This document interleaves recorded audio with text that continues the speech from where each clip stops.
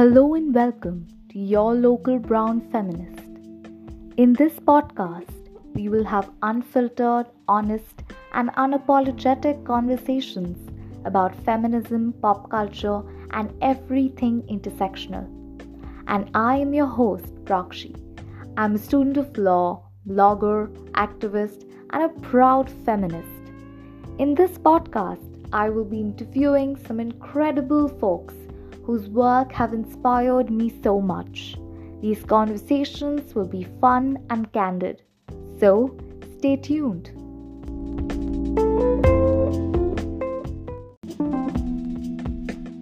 In this very first episode, I will be joined by Hannah. She's a professional counselor, personal coach, public speaker, and activist who specializes in areas of social justice, fact liberation, mental health.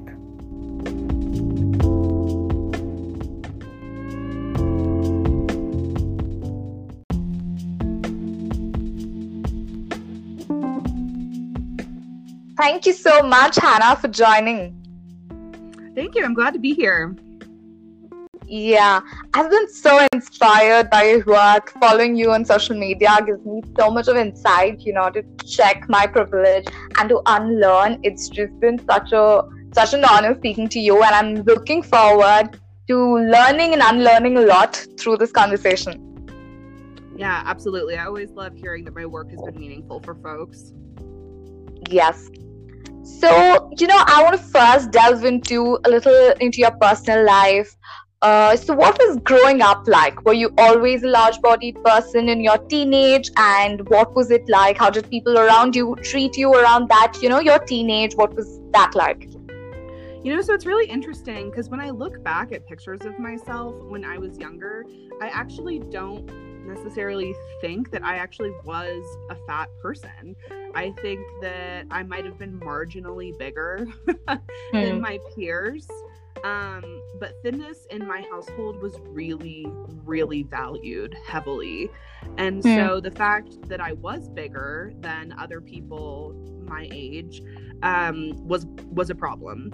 And so in my house, I was put on diets at a fairly young age. My parents had me working out very frequently. So it was always a strong message that I needed to lose weight. And I felt that super early on. Like some of my earliest memories from my childhood involved me like hiding food or like hiding the fact that I was hungry or that I wanted to eat because it felt like it wasn't okay and I wasn't allowed to be hungry and I wasn't allowed to kind of honor those natural hunger and fullness cues. And so, yeah, I definitely grew up in an environment, both like in my family life and also in my school life, where there was a huge amount of pressure to be thin. And so for me, that meant losing weight, which was just super detrimental and led to some pretty severe disordered eating.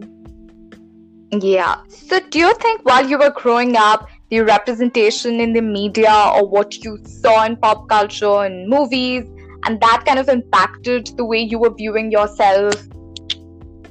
Oh, absolutely.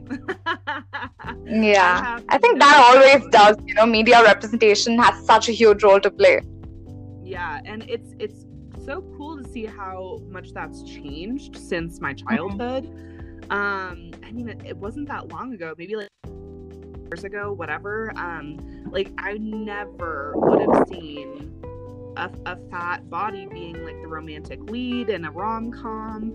I never would have seen like performers like Lizzo who are like not hiding their bodies but actually like celebrating them. Like that just like literally never would have happened in the 90s and early 2000s. It was just exactly the opposite of that. Yeah. So initially you said that you were having eating disorders, right? And people around you made you feel not so great about your body. So what was the time around when you unlearned and you developed self-love or figured out that, maybe I'll stop dieting or having all of this? So what was the transition like? When did you realize? So I continued dieting and disordered eating into my early 20s. And it kind of fluctuated in severity, but I would say the most severe it ever was when I was in college and like right after I got out of college. And I had started seeing a therapist at the time, and I loved her, I still do. And she I think was like very gentle with me and like wasn't pushing super hard yet in terms of like all of the research that she actually had, because it turns out she actually practiced from a health at every size perspective. And that was something that I had never heard of. I didn't know what that was. And I still was very, very much in the diet mindset and was like very fixated on weight loss when we started working together. And after a while, I remember sitting in her office and, you know, like the whole therapy scene, I was on a comfy couch, I had my box of tissues, and I just remember saying, like, I think this is just the size I'm supposed to be. Like, I think that this is literally just what my body is supposed to look like. If I have to fight this hard to make it smaller, I don't think it was meant to be smaller than this. And I think that was kind of her opportunity to see an opening. And she was like, yeah. And it's funny that you should mention that, because there's a lot of data to support what you just said. And so that was like groundbreaking news to me. And so she gave me so many resources to look into. She sent me books and articles and podcasts all about health at every size and intuitive eating. And for someone like me who really, really values like education and information, I just devoured that. And I started reading research studies about it and about how diets don't work.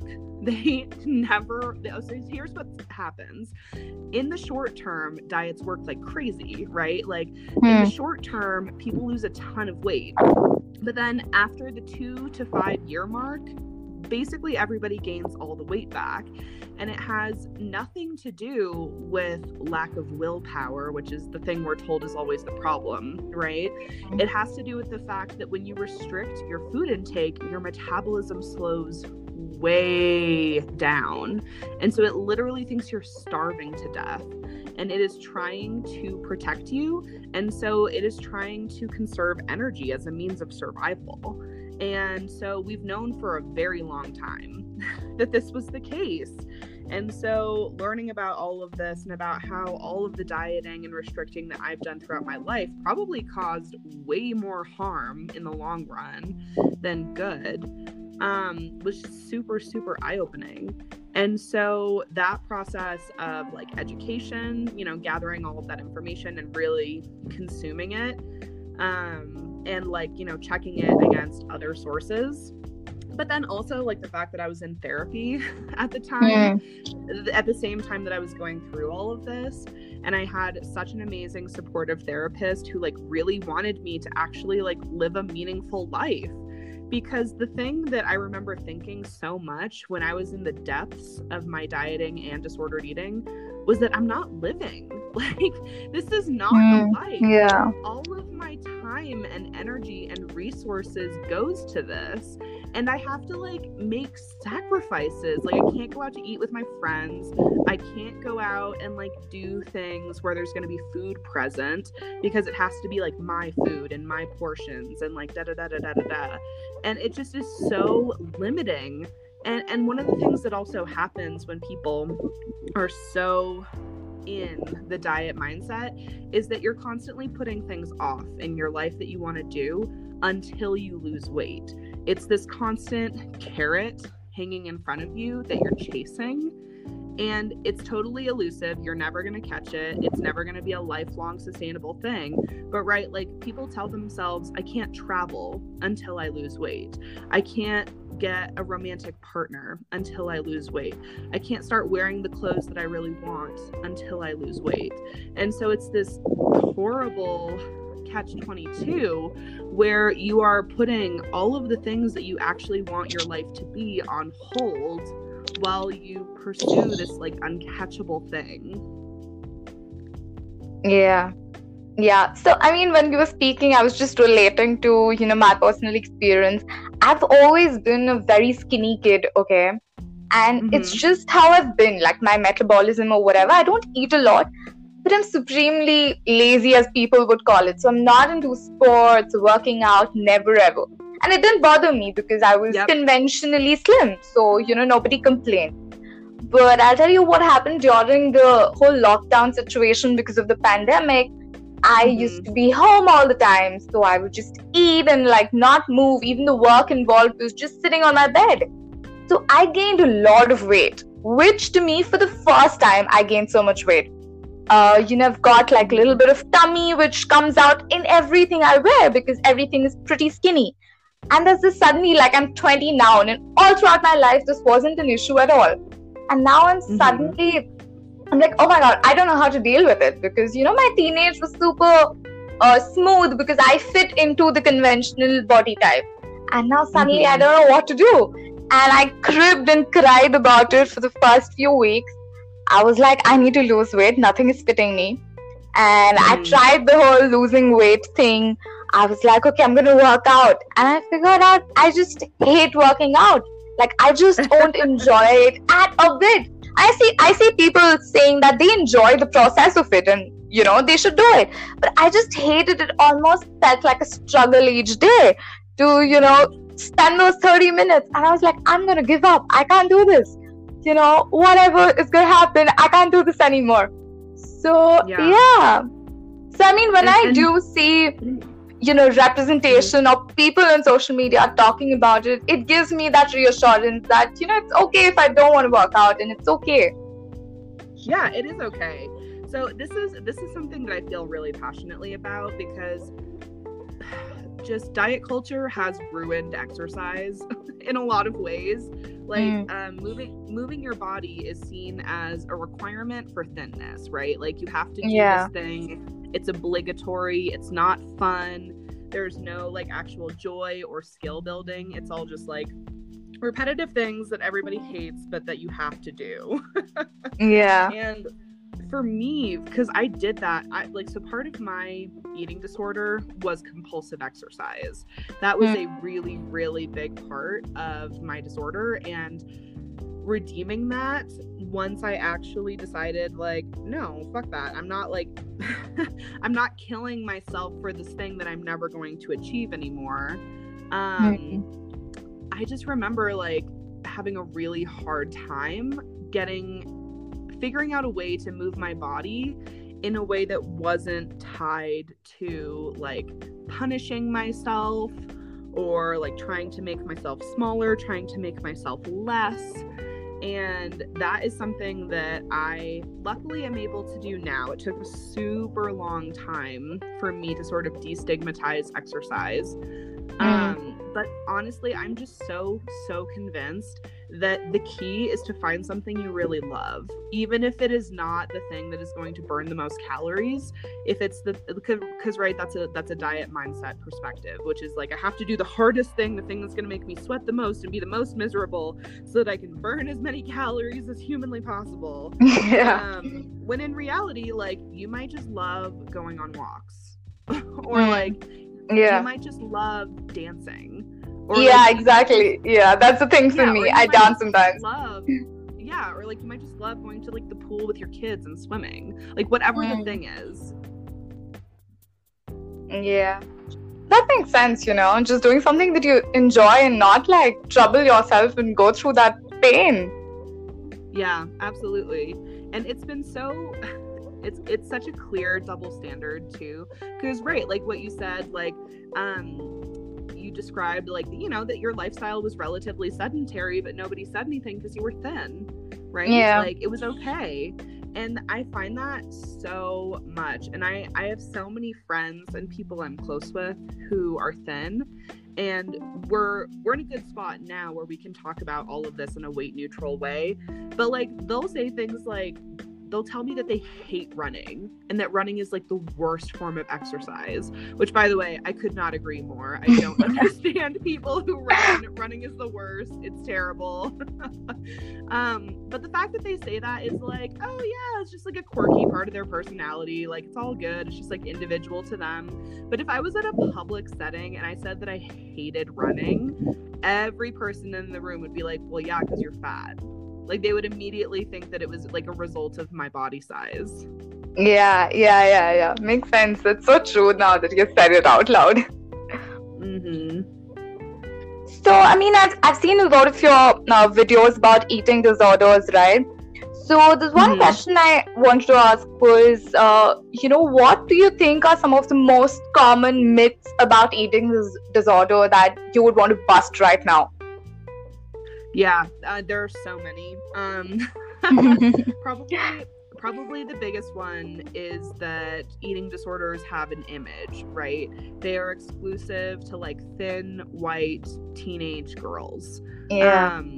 Which is just such bullshit. Like I can't even explain how wrong that is. So when I was a therapist in an eating disorder treatment center, we had clients of every race, every gender, every sexuality, every age. We had people who were in our program who were in their 60s and 70s. Like it's not as restrictive as that. We had men, we were people who were trans or non-binary. We had lots of people of every different race, and we had people in every body size you could imagine. And again, keep in mind, this was in a eating disorder treatment program. It was a partial hospitalization program, which means that it was like a fairly high level of care. It was a fairly intense level of care. And we had people with restrictive eating disorders like anorexia or bulimia who were in larger bodies. Like that happens. And it doesn't matter that you're in a larger body. If you're not getting the nutrients you need, you're going to be malnourished. People don't actually understand what malnourishment is. They think like, oh, it's just being thin. It's like, no, it literally means that you're not getting nutrients. Like it literally means that you're not getting the various things that your body needs in order to function well. Like that is actually what it is. And yeah, we also had people with binge eating disorder. And by the way, some of the people we had in the program who had binge eating disorder were thin. So like we had people of every possible body size. And that is just such a myth, right? Which is that like it's these like thin white teenage women, and that's it. Those are the only people who have eating disorders, and like that's the end of the story, which is just nonsense. Like I can't convince people that like my lived experience is real, just like nobody can, but it is. And like I just cringe every time I hear people like talking about how like, oh, but eating disorders aren't like that common, right? And like most people grow out of them, they're not that serious. And it's like, okay, well, I mean, eating disorders are actually super common. At least in the United States, it's about 9% of the population has or will have a clinically diagnosable eating disorder. And I'm sure around the world that number is similar or potentially higher, just depending. And it's just really problematic. Yeah, I think it's very true, because I've probably heard people use the word thin and malnourished interchangeably, right? That's how it's stereotyped. Yeah. Like, again, just such a clear example of like not understanding what malnourishment actually means. Yeah. Also, I was just wondering, what is the difference per se between, say, fat liberation, which, if I have to look at it, it's more like a social justice movement, to the term very commonly used on social media, body positivity. Is there a difference? What is it? Yeah, absolutely. There is a very distinct difference. So first, let me actually just give a little bit of history about what fat liberation is. So fat liberation is a social justice movement that started in the US in the 1960s and has since grown into a global movement. And essentially the whole purpose of fat liberation is to demand rights and equal treatment for fat people. It has nothing to do with your internal emotions or attitudes about your own individual body. It is about changing the policies and systems and institutions and social attitudes that oppress fat people, right? So this is the external work. This is not the internal work that you would do in therapy, that you would do if you're pursuing self-acceptance. This is the external work. And it's inherently political, intersectional, and it often overlaps with other social change movements. So that is a really big component of fat liberation, which is this is about changing literal legislation. This is about changing actual policies that exist and either directly oppress fat people or fail them by like omitting them. And that is a big problem that happens a lot. And then how that compares to the other things, right?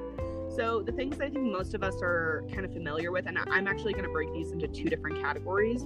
I think most of us are familiar with the concept of self-acceptance and body positivity. And again, these are two different things. And so self-acceptance is about the internal work, right? Of healing the negative mental and emotional impacts of fat phobia. Although you don't need to be fat to pursue self-acceptance. We're just talking about it in this context. So. And it's about the individual pursuing their own healing, right? So this can look like going to therapy, engaging in a support group, finding positive community with fat-accepting people, and working to unlearn harmful messages and replace them with empowering information. Okay, so that's self-acceptance. Then we get to body positivity, which is this really interesting thing that we've created that's sort of a watered down and sellable hybrid of self-acceptance and fat liberation. It's a tiny bit like self-acceptance in that it encourages people to sort of be accepting or positive about fat bodies, so long as they are not too fat, right? And so long as they fall into this sort of image of being like a good fatty, and right, like a good this is ridiculous, but like this is a thing that people really think, like, so a good fatty is somebody who like performatively like eats vegetables, exercises, like does all of these very visible things to engage in health promoting behaviors, right? So if somebody is doing these same things in private and nobody knows about it, they would still be considered a bad fatty, right? Because there's a very strong performative aspect of it, and you need to constantly be proving your worth and proving that you're good. So it's a little bit like self-acceptance, but only again if you're not too fat and if you meet this perception of being a good fatty. And then it's a tiny bit like fat liberation because it sort of encourages people to treat fat people with respect, but again, so long as they're not too fat. There seems to be like a very like distinct cutoff point at which people think like, all right, well, you're no longer deserving of respect, or you're no longer deserving of equal treatment, which is just bullshit and is the absolute antithesis of what fat liberation truly is. So it's kind of this, like, again, watered down version of these two things, but it's not really effective at either of them. And the whole thing is that it uses like infotainment on social media more than anything. And it's used as a marketing tool very, very often. And then the other thing that's really important to keep in mind about body positivity is that it very much centers thin, able-bodied, cisgendered, white, hetero bodies. And it is almost exclusive to them. There is very, very limited representation across racial lines, across like size and sexuality and gender. And oftentimes it has become a buzzword for a lot of branding campaigns because people like the abstract concept of body positivity, even if it just further venerates the bodies that already have power. Yeah, I feel like when you were talking about this distinction between fat and acceptable fat, the only example that was coming to my mind was, say, if you just browse through the hashtag body positive on social media, there will be this fat person, but who will be pretty conventionally, or people considering, absolutely. Saying that, oh, this trans person is very beautiful because the person fits into your cisgendered idea of beauty. So it's this very, I think, very double standard that just shows. Yeah, it has a really high emphasis on acceptable beauty, Yeah. right? So even if you are a little bit fatter, and again, not too fat, that's very important. Yeah. But even if you are like a little bit fatter, like you still have to have this incredibly like beautiful, symmetrical, like Eurocentric featured face, Yeah. right? Like you can't have a double chin. You have to have the right kind of proportions. You have to be hourglass shaped or pear shaped. You cannot have a large stomach. Like that is really, really critical. And so there are still these very, very strict parameters on like what it means to be an acceptable fat person in the realm of body positivity. Yeah.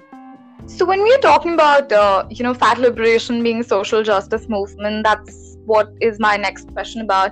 I feel like when we talk about fat phobia, people look at it from a very narrow perspective, say like, oh, this person is fat, maybe I don't like her or him. But the whole idea that the problem is so much more enormous, with regard to access to healthcare, employment, equal opportunities. So, if I would ask you, how enormous is the problem of fat phobia that people often overlook? What would you say?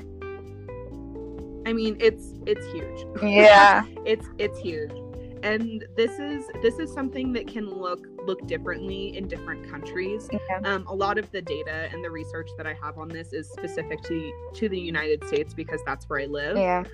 But a lot of this stuff is true around the world. So I actually have a study in front of me that has a really good list that I read from on a regular basis. And so here are just some of the things that it lists as ways that fat people experience oppression. Okay. So fat people are denied access to or charged more for life insurance and health insurance. Yeah. They are denied medical care. They are frequent victims of medical negligence and malpractice. So if they do receive medical care, they receive a far lower quality of medical care across the board. They are less likely to get jobs or promotions that they are qualified for. They are more likely to be fired from a job without cause. They make less money than our thin counterparts for the same work across the board. They are likely to be graded more harshly in an academic setting than our thin peers. They are less likely to be respected than their thin colleagues. They are denied access to or charged more for public transport. They are denied access to public spaces due to inadequate seating or other problems, for examples like waiting rooms, event venues, concert halls, stadiums, amusement parks, etc. We are less likely to be believed when we report rape to the police, and we are denied access to clothes that we want, and sometimes any clothes at all. And then finally, we are faced with constant negative stereotypes in both institutions and interpersonal relationships that fat people are lazy, lacking in self-discipline, less competent, less intelligent, non-compliant, and sloppy. And again, I'm reading directly from a study.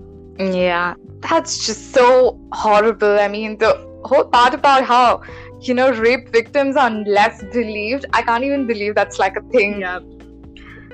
Yeah. It's super common. Like and by the way, studies have also the research is a little bit more murky on this, but there have been some studies that have suggested that fat people are also more likely to be victims of assault or domestic violence.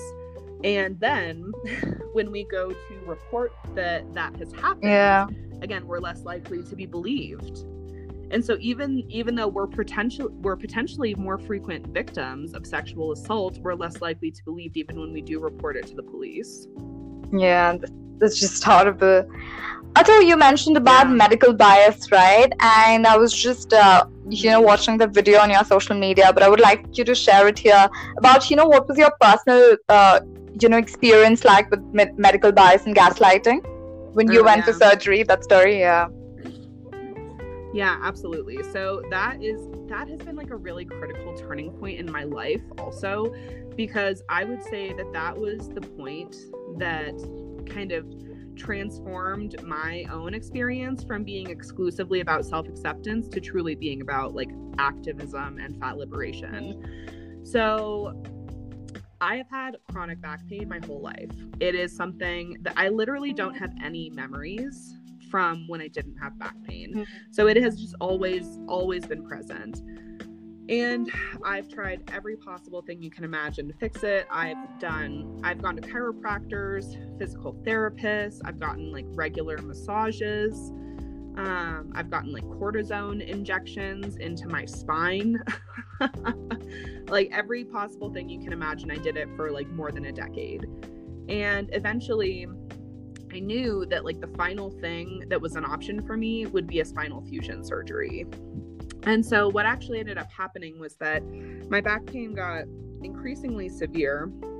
And this was a few years ago. And so a few years ago, I noticed that like I started getting numbness in my like right thigh. And I was like, oh no, that's new. And so I went to the doctor and I had some x-rays done. And they were like, yeah, you have a bunch of micro fractures in your back, which means that basically I had a broken back. And they were like, you need to have a spinal fusion surgery done. That's the only way that is going to be fixed. And I was like, okay. That sounds painful. It's time.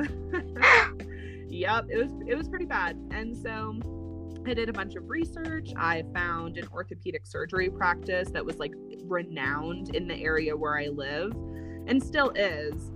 And I was like, okay, this place has great reviews. Everybody raves about how like awesome they are. I was like, this is the place where I'm going to get my spinal fusion surgery done. Trying to look for like, you know, the best possible quality healthcare, right?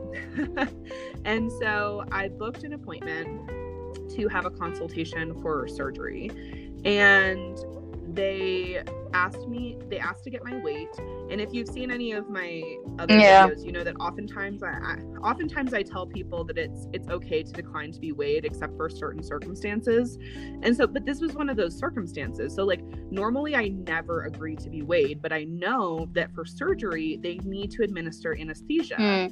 And so I was like, well, they're going to need to know my weight anyway, because that is something that you have to know someone's weight in order to be able to do. And so I agreed to be weighed, which, just the fat phobia that comes from that one small action. Good Lord. Yeah. And so then the appointment starts, the doctor walks in and he says, like, literally, we're not even together for more than like 2 minutes. And he's like, well, your weight is high, so we're going to need you to lose weight if you want to have this surgery. And I looked him dead in the eye, and there's so many things I could have said, by the way. Like, I work with clients a lot on basically how to navigate the medical world in a very, very, very fat phobic world. And there are lots of things that you can say to try to like refute these sort of restrictions. But I chose, as someone with a history of disordered eating, to try to appeal to a doctor who has a moral and a legal obligation to do no harm. And so I told him, I was like, that's not an option for me. I have a history of disordered eating and weight loss behaviors are incredibly harmful for me. And he was like, first of all, shocked. He was like totally shocked that I had said that. I mean, partly because I think he's not used to people pushing back on him, and partly because like I'm a person in a fat body telling him that I have a history of eating disorders. And he was like, he sort of like stumbled over his words and he was like, okay, could you lose a little bit of weight? And I was just like, what? Did you not hear what I just said? And so he was very confused and he was like, okay, well, let's just get the appointment over with. And so again, they took x-rays, they reviewed the images with me, and he was like, yeah, like you absolutely need this surgery. The surgery is medically necessary. And he still was like, and you have to lose weight before you can. And so then I like sprung into like research Hannah mode. And I was like, okay, tell me exactly what the problem is. Like, tell me specifically. And he was like, well, studies have shown that anesthesia can be more dangerous for people in higher body weights. And I was like, yeah, that's true. But from the research that I have read, it's actually more about the fact that anesthesiologists are not trained on patients in fat bodies. And so they literally like don't have the experience necessary to be able to treat us well. And he was like, Yeah, that's true. And I was like, okay. And he was like, it's still a risk factor though. And I was just like, okay, so like, what about people who get weight loss surgery? Don't they need anesthesia for that? And he was just like, yeah. And so just poking holes in all of this, like, so hard. And eventually he was like, I don't know what to tell you. It's our policy. And he was just like, this is just a policy that our practice has. And this is something that I've learned since then, that so many hospitals and like private practice surgical offices have, is that they literally will create a BMI cutoff. And then what they will do, which is also what this doctor did, is that they will funnel you to their in-house weight loss program. So they had a weight loss program, and he was like, so we're going to need you to participate in this program. It's super expensive and takes a really long time. And like, that is what you have to do before we will do surgery on you. And I effectively called out the fact that that is a scam. And I called out the fact, I was like, okay, so you have, like, this practice has put this weight restriction in place. You have said that nobody over a BMI of whatever, no one over a BMI of X can have access to surgery. And so they have to pay you guys money to get around a policy that you have created. And he was like, super uncomfortable. Capitalism is such a sham. It's such a sham. And he just like refused to answer me, and he was like, I don't know what to tell you. And so I ended up having a battle with this surgical practice for a year. And so truly looking back, and I did not know this at the time because this was really my first like hardcore experience with this type of medical fat phobia and like flat out discrimination. What I didn't know is like, what I should have done is just find a different surgeon. That's what I should have done. But I was like so invested, and I'd already started the process, and I'd already waited so long to get this appointment in the first place that I was just like deterred from doing that. And there are doctors and surgeons who don't have these restrictions in place, who you can get better care from, but they're few and far between. So it takes a lot more research in order to find them. And so that's what I should have done. But what I actually did, like I said, was have a year-long battle with this practice where they had me do all of these extra tests, all these extra assessments to basically determine like my health and like if I would be able to sustain the effects or withstand the effects of surgery. They had me do blood work. They had me do additional x-rays. They had me do an MRI. They had me do what's called a risk assessment, which was so stupid. I essentially went in and met with a physical therapist, and she had me do all of these like physical tests that are designed for elderly people where like you show that you're able to stand up without using arms on a chair. You show that you're able to stand on one foot for 20 seconds. And she was like, yeah, this is designed for elderly people. I don't know why they told you have to do this. And I was like, it's because I'm fat and they are like, it's putting me through the ringer. And so she was like super apologetic, and she kept saying like, I'm sorry that they called for this. This is stupid. and eventually, after doing all of these additional tests, all of these additional assessments, right? I am like the picture of health. I'm young. My heart is in great condition. I have like low cholesterol, perfect blood pressure, like everything is great. And they are still refusing to do the damn surgery. And so ultimately, I told them that this is discrimination and I was prepared to sue. And the next day, I got a call to schedule. Okay. It was the most ridiculous thing I've ever been through, and that is common. That is what I learned from that experience, is that fat people are denied medically necessary health care. And I mean, just for reasons that are so arbitrary. Like, I looked into the studies that he referenced about the harm, like the dangers of anesthesia, and again, all of them had to do more with the experience of the anesthesiologist than they did about the actual like body size of the patient. And again, the fact that the fact that weight loss surgery is so common, like millions of people have this done, and there are very, very, very few complications from anesthesia on record, shows that it can be done. Yeah. You also mentioned about the BMI cutoff, right? So doesn't BMI also have a very racist and problematic history? Oh my gosh, it's bad.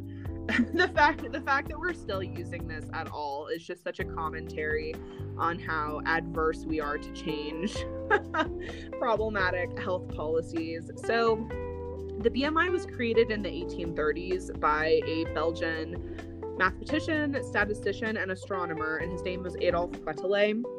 And so he was effectively like given a job to create a metric that would measure body size across populations. So this was never meant to measure the health of individuals. And he even said that in the publications that he wrote about the BMI. Although at that time it was known as Quetelet's index because that was his name. Yeah. So he was a eugenicist. And so this was also a personal passion project for him to discover what he called the, quote, ideal man. Oh my God. And so he took, it's just awful. And so he took participants from all white Western countries. There were no people of color and there were no women who were factored in to the creation of the BMI. And then based on the information, right, like, so the BMI is actually a mathematical equation. So it is basically like, what is it? It's like height over weight squared or something. It's essentially an equation involving height and weight. And then what that equation does is it assigns a number, and that number means nothing. It is literally just like an equation that creates a number. And then what Quetelet did is he took those numbers and he broke them into arbitrary categories. So he created the categories. Again, he's not a doctor. He's not a medical professional. He took this random number that was generated from an equation and said, basically everybody above this line is in danger, with no like research or data to support that. And so he broke them into categories of like underweight, quote, normal, overweight, obese, and then there's a second category of obesity above that as well. This, again, does not take into account women or men, and it also doesn't mean anything. It has never meant anything. These are numbers that are arbitrarily broken into categories. There was never any data to support that there were like severe health impacts if your number moves from a 25 to a 26, right? Which is like the numeric difference if we're being, quote, overweight. Like, there's actually data that says that people who are in the, quote, overweight category actually have the longest lives of people in any category of the BMI.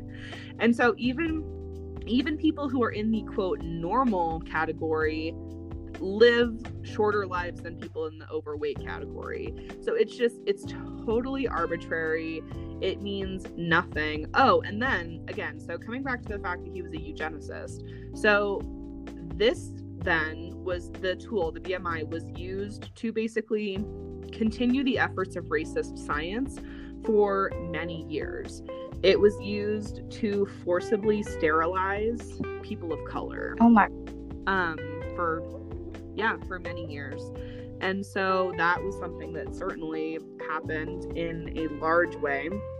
And then what happened afterwards? So for a while, the BMI kind of fell into obscurity in like the late like 20th century, or sorry, the late 19th century.